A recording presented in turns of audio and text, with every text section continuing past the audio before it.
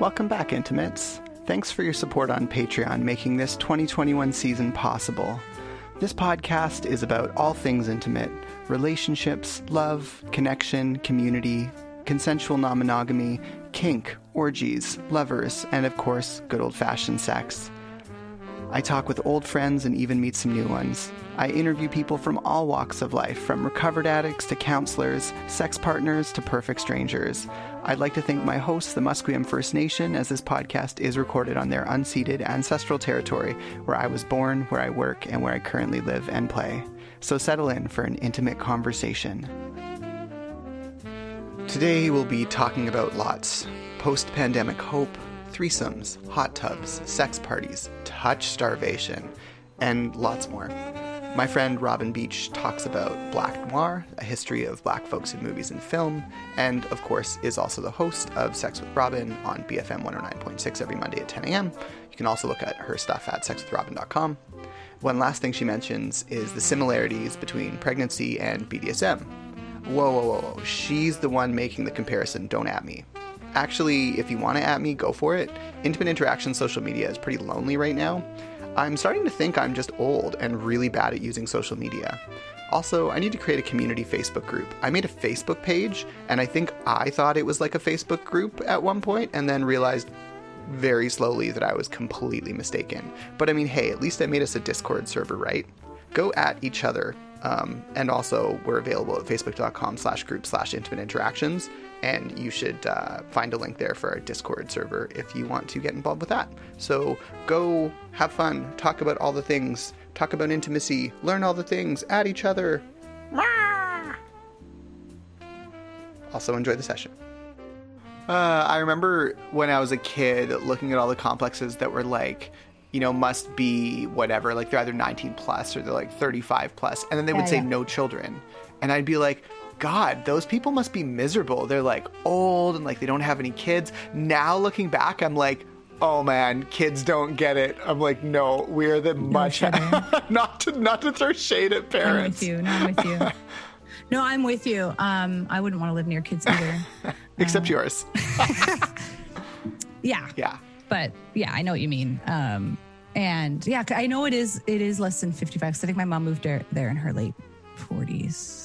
But anyways, and it's interesting because the people in my mom's, she lives in an apartment, the people in her complex complain about like her grandkids coming over, having sleepovers and stuff. And I'm like, but isn't everyone here like a grandparent? But apparently no one really visits them. I was like, Mom, does nobody else have grandkids that come over? And she's like, I don't think so. I think the only one that have my grandkids over on a, fairly regular basis, like on weekends. Thank you, Mom, for watching my kids. And she's like, thank you for visiting me, because I don't think anyone here gets visited. Anyways, everyone in her building knows me and they all pray for me. Everyone in Abbotsford knows me and they all pray for me whenever I see them. I'm like, thanks. That's great. Yeah. You continue praying. If it makes you feel better, you just pray for Jesus to save my soul, and I'll keep praying that girl at the supermarket notices me. You know, it has been a while since I called out for God, just saying. Was it you that called your little card your sexy card, after getting vaccinated?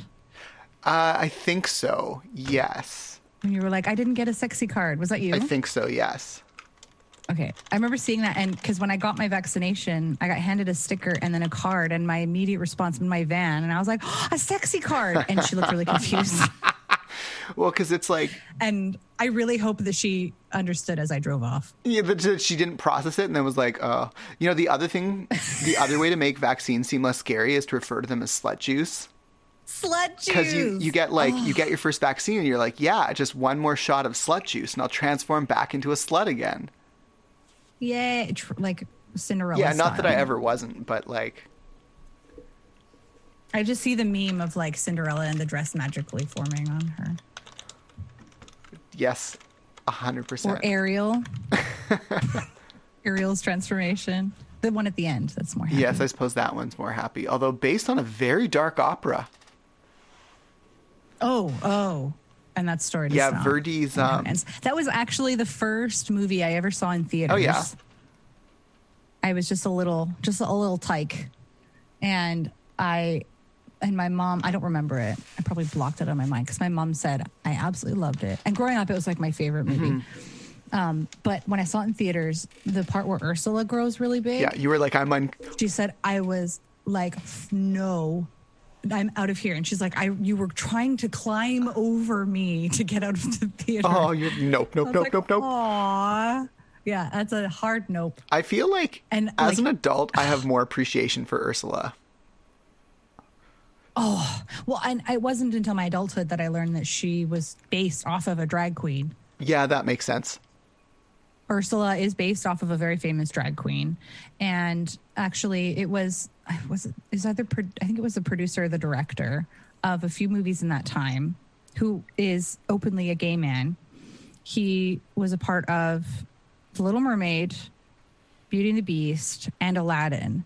And he specifically, very, very quietly, hush, hush, tried to incorporate queer themes. Sure.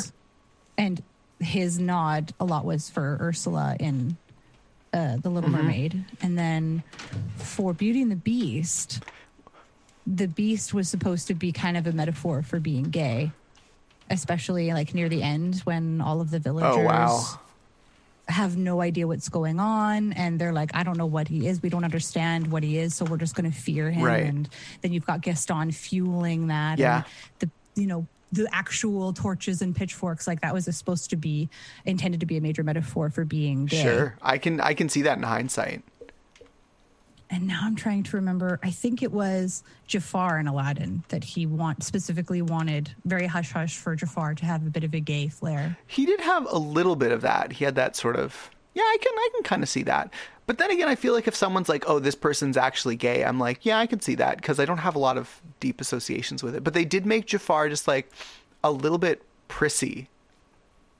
Yeah, and like and it's hard because obviously you don't want to like... Sure. Run into stereotype issues, but and Scar I think was also influenced. The same kind of like European villain, kind of prissy. Yeah, which I saw a really interesting video on making queer villains. Yeah, on how that like is intentional, but yeah, anyway. for sure. And then I think the other thing that happens a lot with queer characters who aren't villains is they just die like immediately. Like they can't ever, like, I don't know whether it's just straights can't write queers that are happy ever, but like anytime you're like, oh my god, it's the cutest gay ship ever, dead. Yes, actually, this was at least 5 or so years ago, but there was a statistic. It was 73% of queer characters in media were going to be killed off. Just so sad. It was 73%. Which was just below black characters. That made me sad. I was going to say, no, it's okay. I was going to be like, you give me back the 100 seasons 2 through the final season because they would all be different if you didn't bury your gays. Yes, it's so true, and that's so morbid, but so true. Actually, I highly recommend. Because you don't strike me as a horror fan. I am a horror fan. You are. Do you have Shudder? I don't, but I have a feeling you're going to recommend Babadook. No, I'm not. You know the story of Babadook? Oh, that's so funny. I still can't get it. No one will ever get over that because it was on Netflix under like LGBTQ movies. Like it was where that started. It totally is an LGBT. Like it totally is a metaphor for being gay. It showed up, yeah, under the Netflix LGBTQ plus movies, and it was Babadook. Glorious. And everyone's like, what the? But anyways, no, it's a Shudder original, which really upsets me because I think it is fucking amazing. Okay. It's a documentary called Black Noir, A History of Black People in Movies or in Film. And it specifically goes over horror films, and it goes right from the beginning to like the original black and white King Kong. Oh, geez. To nowadays. And it like literally goes over the different centuries in terms of how black people are represented or involved in the work in horror films.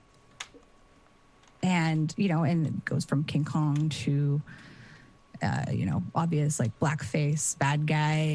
Yep. That, and then the only black people for a while in movies were mammies. Yep. Yep. you know, or workers, and it's really, really fascinating. This film was made by Black people, Right. and it's all interviewing Black actors and producers, and you hear a lot of, you know, big names. You got Samuel L. Jackson being like, yeah, I remember especially in the 80s and 90s, that was the worst time for Black people to die right away.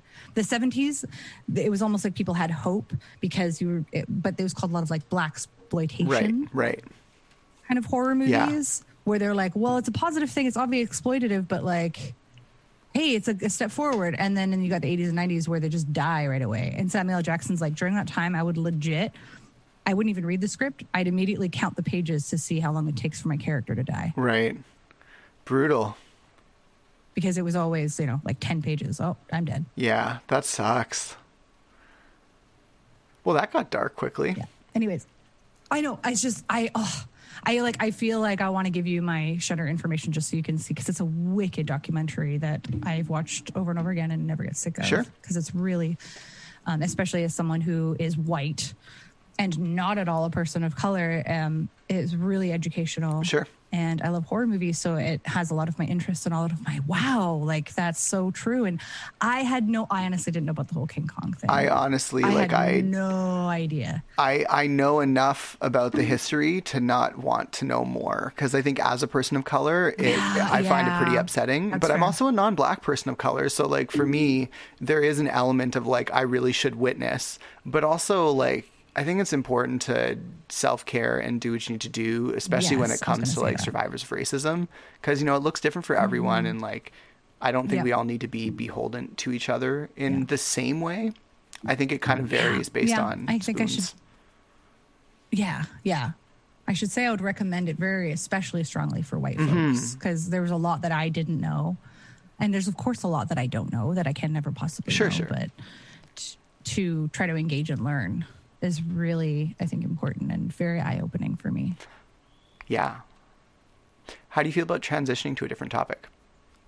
Oh, yeah. Cool. You want to just start recording? Yeah, I've been recording. I've been recording this whole time. Oh, yeah, have you been? Oh. I thought we were just chilling, but I guess that's what we're doing. I mean, that is what we're doing anyways. That's why I was like, let's do a freeform episode. Then I was like, oh, this is much more freeform than I thought it would be. Makes sense, because we were talking about all the various different things that are unrelated. I wanted to talk about being, because we were talking about slut juice in the beginning, and I thought that was a really good but which? Slut juice, like vaccines. Oh, yes, the vaccines. Yeah, I'm open to talking about that. Yeah, so rather than focusing on vaccines, I want to focus on the slut piece. Do you find that having been over the course of the pandemic that you've changed, that you don't feel as motivated to be a slut? Or do you feel more? Feel the opposite. You feel more motivated to go out and sleep with people? Yes. I've even kind of made the joke that muggles during the pandemic are going, hey, we should remodel our kitchen like we've always really wanted. I've been meaning to remodel the kitchen. Let's do that. And then folks like me are like, let's get this place ready for sex parties. Oh, totally. Right? Like, since the pandemic, I've been like, okay, I want to... I installed a hard point. Yep. You know, I bought some really nice sheets. We got a hot tub. Like, I am ready to... I've been preparing for more sexy times during this pandemic, because it's painful, like not physically, but emotionally, very painful for me to be without. And so the best way for me, I think, to work through it is to focus on looking forward and focus on preparing. And I already have a list going, like a written list of people that I want to like invite or poke about, you know, in being involved with sex. Very exciting. I'm so excited. And honestly, that was my motivation for getting vaccinated. And we don't necessarily have to go into that whole debate or anything, but because I am all for it completely. But I think it's valid to say it's okay to be nervous about certain things. I was really nervous about certain side effects because I know a couple of people that felt really, you know, chills and fever and that kind of thing. And I guess my anxiety brain was really worried about that. Mm-hmm. So as I'm in my van and I'm getting poked. Usually I'm the one who watches as they do my blood work or something because I'm a healthcare worker and I nitpick. And so in my head, I'll silently judge the blood tech sometimes. Or in my head, I'll be like, wow, that was a really good poke. As I'm really impressed. But this time I was like, I'm not going to watch. I just closed my eyes and I imagined having sex with somebody while I got my shot. That was like my motivation. I was like, I just want to have sex with someone. Yep. I'm already planning within chat. There's a threesome that I'm planning. Ooh, so exciting. That I'm really so excited about. But of course, we're all waiting to be fully vaccinated. Totally. And so in the meantime, again, it's a matter of looking forward. So we're having fun, sexy conversations in our, chat. And that's just been my coping mechanism is planning and looking forward. Yeah, I'm kind of in a weird spot because my current partner and I have had other partners during our relationship, but for the last year we've been functionally monogamous. So I'm in this space where I'm like, I want to be 100% supportive and show up 100% to be there for my partner. I also want to start, looking into just future sex, looking into future partnerships. And not because I'm any less interested in my partner, but just because I've been without novelty and without the same degree of touch, honestly. And over that. 18 to what will very soon be 24 months, over the next 6 months, we're going to be coming up on almost not quite 2 years, right? Because I guess, when did the pandemic start? The third month of 2020? I don't know. I think, I know things officially shut down in March because it was spring break for the kids. It's been 16. And that was in March. But I do remember because we did Taste of Kink in January. Right. And that's when we had low attendance because people were getting apprehensive about being in large groups. Right. And it hadn't quite really, it was we had maybe a couple cases in our geographical area in January. Right. It was maybe 1 or 2 cases. And so things didn't really, I would say February, March. Mm-hmm. Yeah, I think so too. So if we say February, it's been about 14-ish months currently. Jeez. And it's likely going to be at least another 3 before we have our vaccine. So we're talking we'll be coming up on 18 months when we start having our first get-togethers with lots of people because we got to give ourselves those 2 weeks after we get our second shot. So even if we go as quickly as we can be sluts back to sluttiness, we're still looking at 18 months, which it's a long time. Also, hot tub. You have a hot tub? Yes, we got a hot tub. What city do you live in again? So happy. You're in Vancouver. I'm in Langley now. Oh my God. That's so exciting. I know we moved. I didn't know. May I ask what type of dwelling you purchased? It's perfect for sex parties. It's a rancher, so it's all one level. You have a single detached? Yes, I do. That's why we moved to Langley. My head just so we can afford my head just exploded that you purchased. Oh, Victor, you don't even know. Single detached. I'm beyond envious. I'm going to correct you. We are renting. Oh, I thought you purchased. Which I know is confusing because we have a hot tub. Honestly, that makes more sense because I was like, y'all are richer than I thought when you said a single detached. I was like, what? Yeah, there's no way. It's no way, right? I looked at even trying to get a single detached in Chilliwack, not even, a single detached is not in my current future, and it is not in my future ever. I can't imagine ever having the funds to do that. But, #Vancouver problems, you were saying about this glorious place you're renting with a hot tub. Yeah, it's what is it? 1, 2, 3. It's technically a 4-bedroom with an office. It's huge. Yeah. And it's all one level, which I absolutely love with the kids. We're on 0.6 of an acre. Mm-hmm.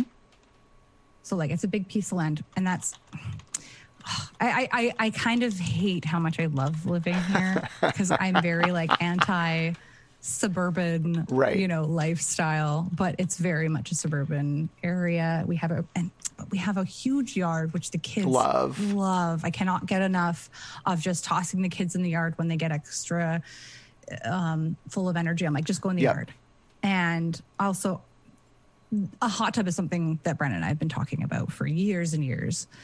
And that's something that we've always wanted. And once we moved here and we made it really clear, everyone is all agreeing that we want to live here for a long time, at least, like a good, 10 years if possible. It's like we want to live here long term. Our original goal was to have bought by the time our youngest was in kindergarten so that we could be stable. I didn't want to move around a lot once the kids were in school. But of course, like what you said, hashtag Vancouver problems, Totally. It's not plausible at all. So we were like, okay, I guess we'll try to find somewhere we can rent that is looking for long term. And the people that own this place are really, truly looking. They said they wanted long term. And I actually think that's why they let us get the hot tub, because it was like, for them, it's like confirmed. Like, okay, now we have to live here for a long time.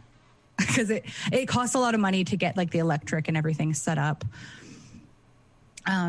But yeah, we own the hot tub. We did buy it, and we had to pay all the expenses to take care of it, and we signed some extra stuff just to make sure everyone was within agreement. But it's like a nice confirmation all around for us that like, okay, yes, we're going to be here for a while. I love the hot tub. I'm so happy with it. I'm super envious. And That's kids love amazing. it. And it's going to be a nice way to get people to come to Langley. Totally. Like, in my opinion, I'm like, yeah, I've got a hot tub, so you got to come to my place. Totally. My bedroom is really, really big. I've got a hard point in my bedroom. I've got like a futon in here with my bed, because I'm like, I've been all about, okay, I want to be able to have lots of sex. Totally. So I need grandparents to get vaccinated so kids can have the sleepovers, and I can have my own sleepovers. I'm excited. I'm very excited for you to see it. And also, you mentioned you're moving to Abbotsford. That's quite a bit closer for me. My mom lives in Abbotsford, as I mentioned, and it's like less than 20 minutes away, which is kind of nice. We should definitely hang out more. Yes. Yeah, and I should definitely use your hot tub. Absolutely. That's another, I'm like, I want people over. I actually really, really, really enjoy hosting. Oh my God. I love hosting, but I also love being hosted. There's something about coming to like a chill event with lots of people and just like meeting more people and moving out to the burbs. I've very much been worried that am I going to find kinky people? Am I going to find non-monogamous people? Right. Like, I'm going from an urban area, out to a place famous for like crystal meth and farms. Like, that's historically what it's been anyways, but it's being gentrified. Like, it is gentrifying so fast right now. Like, well, queer and trans folks are statistically more likely to have a lower income. And POC folks also more likely to have a lower income. So I think you're a lot more likely to end up in somewhere like the kind of more suburbs. And I will say just that whenever I've presented outside of Vancouver, like more like in Langley or in Maple Ridge or something like that, I get people that live in that local area that are so excited that someone is hosting something out there, because people in the valley, for those that maybe aren't familiar with this geographical location, the suburbs are kind of referred to as like the valley outside of Vancouver. People that live in the valley, they are tired of having to go to Vancouver all the time for everything and make that drive. So it's really refreshing for them to have events that are closer to them. And they'll laugh and be like, no, the Vancouver people can make the drive out here. We go out there all the time. They can make the drive. Yeah, that's funny. So I'm kind of hoping, that the hot tub helps entice and make people a little bit more willing to go for a little bit of a drive to come out here. Actually, I gotta, now that it is kind of coming soon, I should really start cleaning the house. Make it a little more presentable. I think that's a good idea. Just start little by little, get it going, because I'm so excited. I can't wait. And actually, I kind of want to bring up touch starvation. Yeah, let's talk about it. Touch starvation. I've seen a lot of people and online, et cetera, talk about touch starvation, and I've seen some backlash on that, being like, well, you're just a slut. And part of me goes, well, for me, that's what I enjoy doing, and there's nothing wrong with engaging in those activities. I'm not doing it in a destructive way or an unhealthy way. I'm doing it in a way that is empowering and responsible and ethical. But on the other hand, being touch starved isn't necessarily about sex. It doesn't have to necessarily be about sex. Totally. I'm touch starved for hugs I'm touch starved for, even especially lately, I've really noticed the impact of facial contact, like seeing someone's face. I do a lot of texting and phone calls, and then every now and then I'll do a video chat. I'm like, oh, I can't. It's so nice to see your entire face. And I'm sexual too. I don't want to minimize how important sexual touch is, but it's so weird. I just want to smell someone. No, that's not weird. That makes sense. You know what I mean? 100%. Like, I just want to smell someone and like touch them. It doesn't have to be necessarily a sexual way. With anyone, I just want to get naked and have the other person be naked and just put my body up against yours and smell you. Is that, I want to say, is that fucked up? I know it's not. It sounds fucked up, but that's really all I want to do. No, I get that. You know what I miss? It's the intimacy and community of the BDSM scene. It's like, I know there isn't being in those spaces. Yeah. So it's like, I know that there isn't really a strong sense of community, in the sense that like the BDSM community is like each person for themselves kind of free for all, where like nobody in your quote unquote community is like actually close community. But out of that pool, you find, like we found in each other, like individuals who are like your heart people. And at least I don't want to speak for you, but that's how I feel. So 100%. Yeah. So for me, what I miss is being with all my heart humans and even peripherally associated people who I feel comfortable and safe around, and just being naked with everybody. And like, it isn't sexual most of the time. Like for me anyways, like being in a BDSM space where everyone's naked is like, it's honestly like rarely sexual. It's only sexual like when people are doing a hot scene. Then you're like, that's really hot. Right. But it's about intimacy and connection. Yeah. And typically, like, it's not that everyone's naked all the time. Like, I don't mean to make it sound like it's like this crazy free for all, but I just mean like, can I go? Like, I mean, no shame on that. That sounds amazing. Totally.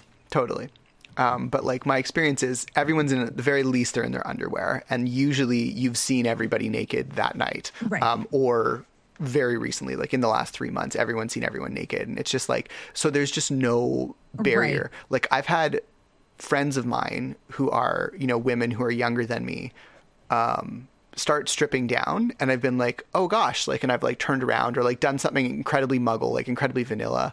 That's so cute. And then they're like, you've seen me naked. And I'm like, yeah, but not in this context. Like when you've just been like, destroyed with a flogger, and like you just aftercared, and you're going to go home with your partner and get like brutally fucked within an inch of your life. And like, that's a good time for y'all. That's really different. And like, now we're like in like vanilla space. Like, you're over at my house, and like, we're like trying to like eat and like watch a movie, and like, yeah, like I'm trying to even think of why this person was getting naked, but I just remember being like, they weren't even getting naked. I think they were just changing, and I got like, it's like self-conscious. I was like, oh, I don't want to be a creep. And they're like, you're not a creep. It's fine. That is adorable. And honestly, that doesn't surprise me. That sounds like something you would do. It's very sweet. Thank you. I'm the opposite. I'm the one dropping trowel. Dropping trowel is a great expression. Like, I recently went to the doctor, and I've been seeing my same doctor for, I don't even want to admit how many years now. But yeah, and I was going for my, pelvic exam, and it was like, he's like, I'll step out for a minute while you get undressed. And he turns around, and I'm already undressed. And I'm like, oh yeah, sorry. And I know he doesn't care. He's a doctor. Yeah. Again, a lot of healthcare workers. Sure. Like, we've seen a lot of naked people. Yep. It doesn't really faze us, but there's still that like societal norm, right, I would say, of like discretion and of course being respectful when it comes to like, and yeah, as a nurse, I've seen a lot of people naked, but I would still say, I'll leave the room while you get undressed. And it's like, yeah, turn around. I'm already undressed. And he's like, oh. And I'm like, I'm sorry. He's like, no, I've seen it all. I just always forget that you're so chill with this. It's like, normally I have to be so gentle. And I'm all like, yeah, I'm on the table. Get the lamp. I don't give a shit. Yeah, that's fair. Yeah, I'm trying to think of like equivalent things I've said to doctors. I'm pretty liberal about just like bringing up BDSM.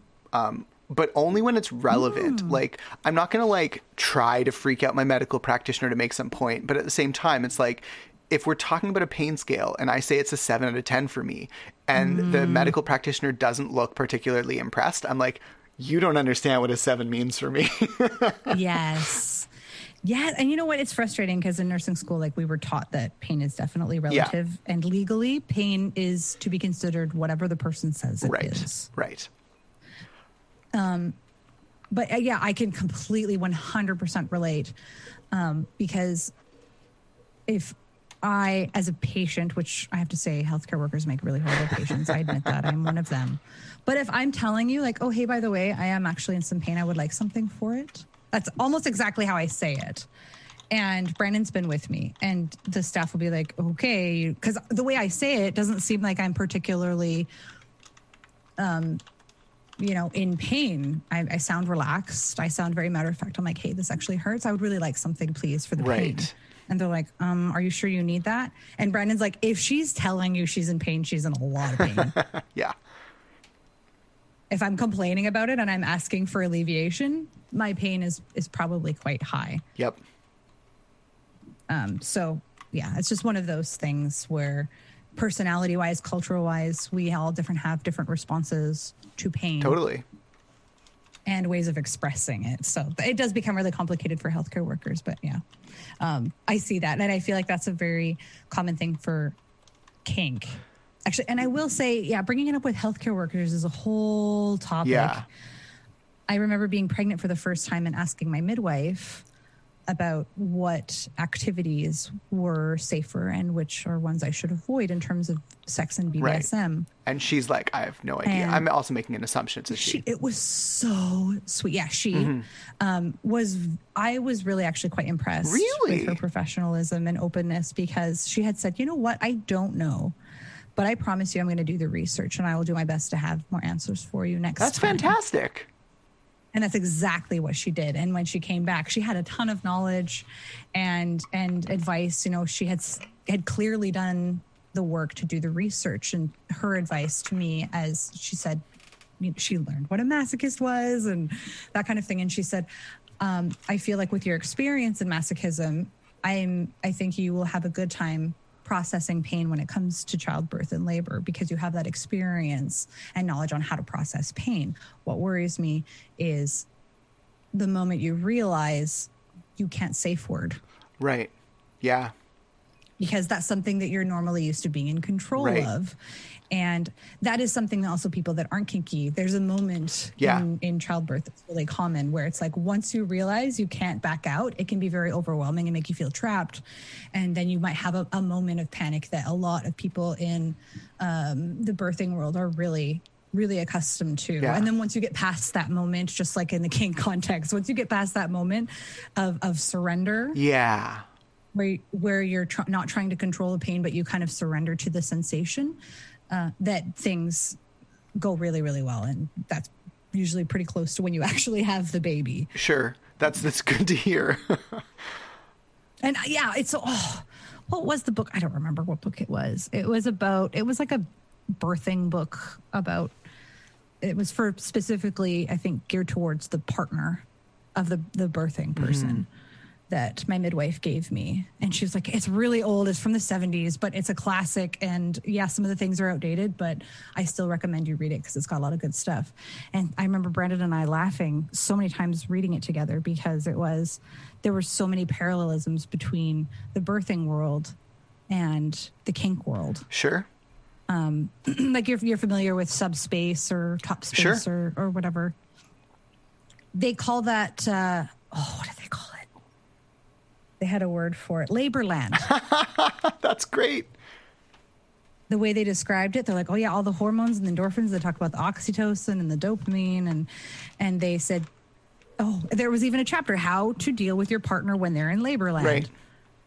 And it was, talking about how to communicate. You don't ask them if they want some water. You hold water to them. And if they take it, right, then they'll drink it. If they don't want it, then they won't take it. It was very much like, it was so paralleled with kink that Brandon and I spent the entire time laughing our asses off. That's so cool. It was really, really cool. I wish I remembered the name of the book. And I did find my experience in kink actually helped me with processing and all of that. Yeah, that makes perfect sense. You know what? Same with tattooing. Yeah. I've been getting tattooed by one particular person for years now. And when we first met, our experience, I think, kind of blew his mind in the sense that on our first session, I fell asleep. When he was tattooing me, I fell asleep. That's hilarious. He was so confused. And we ended up talking about it. I said, well, I relax and I kind of go into my own zone and I feel floaty, and it's actually a really pleasant experience for me. And sometimes I get so relaxed that I sleep.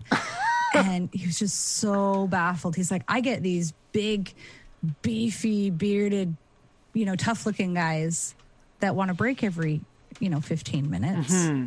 And you're falling asleep. And he said, of course, it's a reminder not to judge a book by its cover, of course. Because, at the time I was this little young, tiny little adult. Sure. That wants, fairy tattoos. and I'm over here and he's, tattooing me for like 5 hours at a time and I don't need a break and I'm falling asleep. 5 hours. That is an ordeal for some people. Like that is a lot of stamina to do 5 hours. It's exhausting, honestly, but for over the years, that's kind of how we've done it, is because I prefer to get as much done as possible. I'd rather have a longer session than go in for an hour or two more frequently. So it would be like the day, his work day would be just me, and it would be until he maybe didn't, like his wrist got sore. That's awesome. If he got tired. I love how you're like, if I get tired, I'll just sleep. Yeah. Yeah, I would often just drift off. And then I'd wake up and we'd chat some more, and then I drift off. He's used to it now. And it's, until one of us decide we don't want to go anymore. Right. And we get a lot done in one day. Mm-hmm. But anyways, we've learned a lot about, we've talked a lot about pain processing, because someone like a tattoo artist is going to have a lot of experience trying to, I don't want to say cater to, but look after and be aware of someone under his care that is going through a lot of pain. Mm-hmm. So we've had a lot of really interesting talks. Did you want to end it there? Yeah. Why don't we kind of close out with who you are and what you do? Oh, yes, that's right. We're making this effort / You have to promote yourself. I have to promote myself. I will push you. Okay. I'm Intimate Victor, and you can find me at Intimate Victor on Twitter or Instagram, and on Facebook /Intimate Victor. And you can find me on Patreon if you want to contribute as little as the cost of coffee a month to say, thank you, Victor, please keep making content. Maybe not in exactly that voice, but you can find me at patreon.com / Victor Salmon. You're going to do it in exactly that voice. Thank you, Intimate Victor. I will. I'm going to go to your Patreon and then I'll send you a little message. I appreciate it. Thank you, Victor. Of course. Got to support each other, right? Yeah, that's how I feel too. Well, I mean, we all got it, especially in these times. I think I have all of your books. Did you release a third book yet? No, I initially went into COVID times thinking, oh, this will be a good opportunity for me to write. That's okay. I don't think I've written anything. That's okay. Because I thought, you know what? I'm going to take a break. You should write. I should probably get back into You should totally write. Yes. I think you have a really fun style with how you write. And I think talking about co-parenting and non-monogamy, I think you have, they say when it comes to holding a reader's interest, if you have genuinely interesting content, you can be a bad storyteller and still the content will be interesting, that people will gravitate towards it. And I think you're an interesting storyteller and you have interesting content. So I think you should write about co-parenting personally. I was going to say I have interesting content, but I'm a bad writer, so it's okay. No, that is not what I was saying. That's what editors are for. That is what editors are for. I'm glad I have a good editor. Yes. Yes. Well, thank you. Taylor, my wife, she's a great editor. Oh, was she really? I didn't realize that she was the one who was editing your books. Yeah. And I mean, like, not as, like a favor. Like I do pay her for her work. She has edited other pieces before. Yeah, she went to school for literature. Of course. That's awesome. Yeah, that is something she does. Yeah, I know. Really cool, Good to right? know. And she knows me really well. So she would tell me, while reading some of my work and editing my work, she's like, I can hear you saying I can tell what you were trying to say only because I know you. Sure. So I'm going to I can hear you saying this. So I'm just going to fix it because I know what you were trying to say. Thank you, wife. It's legit. But yes, editors, always your best Definitely. friend. But yeah, I should get back into writing because I do enjoy writing. I was basically planning, my initial plan was to do 3 books. I did one of my stripper memoirs, and then I did one on my book called Polyglamorous. And my next kind of book project that I've basically stopped working on during COVID is essentially about kink. Oh, neat. I'm going to be super interested to read it when it comes out. Yay, thank you. I always appreciate your support. And well, it's like you said. And your friendship, of course. Well, it's like you said. Of course, we appreciate each other's friendship. We've been friends for far too long to not appreciate each other's friendship. Yeah, no, thank you. Yeah, exactly. But yeah, for folks that are interested, you can check out any of my work with sex education, sex and relationship coaching. I do offer a free 20-minute phone consultation. And I also host Sex with Robin on BFM 109.6. All of that information you can find on my website, sexwithrobin.com, or any of my socials. You can find me at Sex with Robin with an I. Hooray! Anyways, thank you so much for having me, Victor. Thanks for being on the show. I always forget we're recording and feel like we're just chilling. Yeah, which is that's ideal. That's what I like about podcasts, anyways. So, how did you like it, Intimates?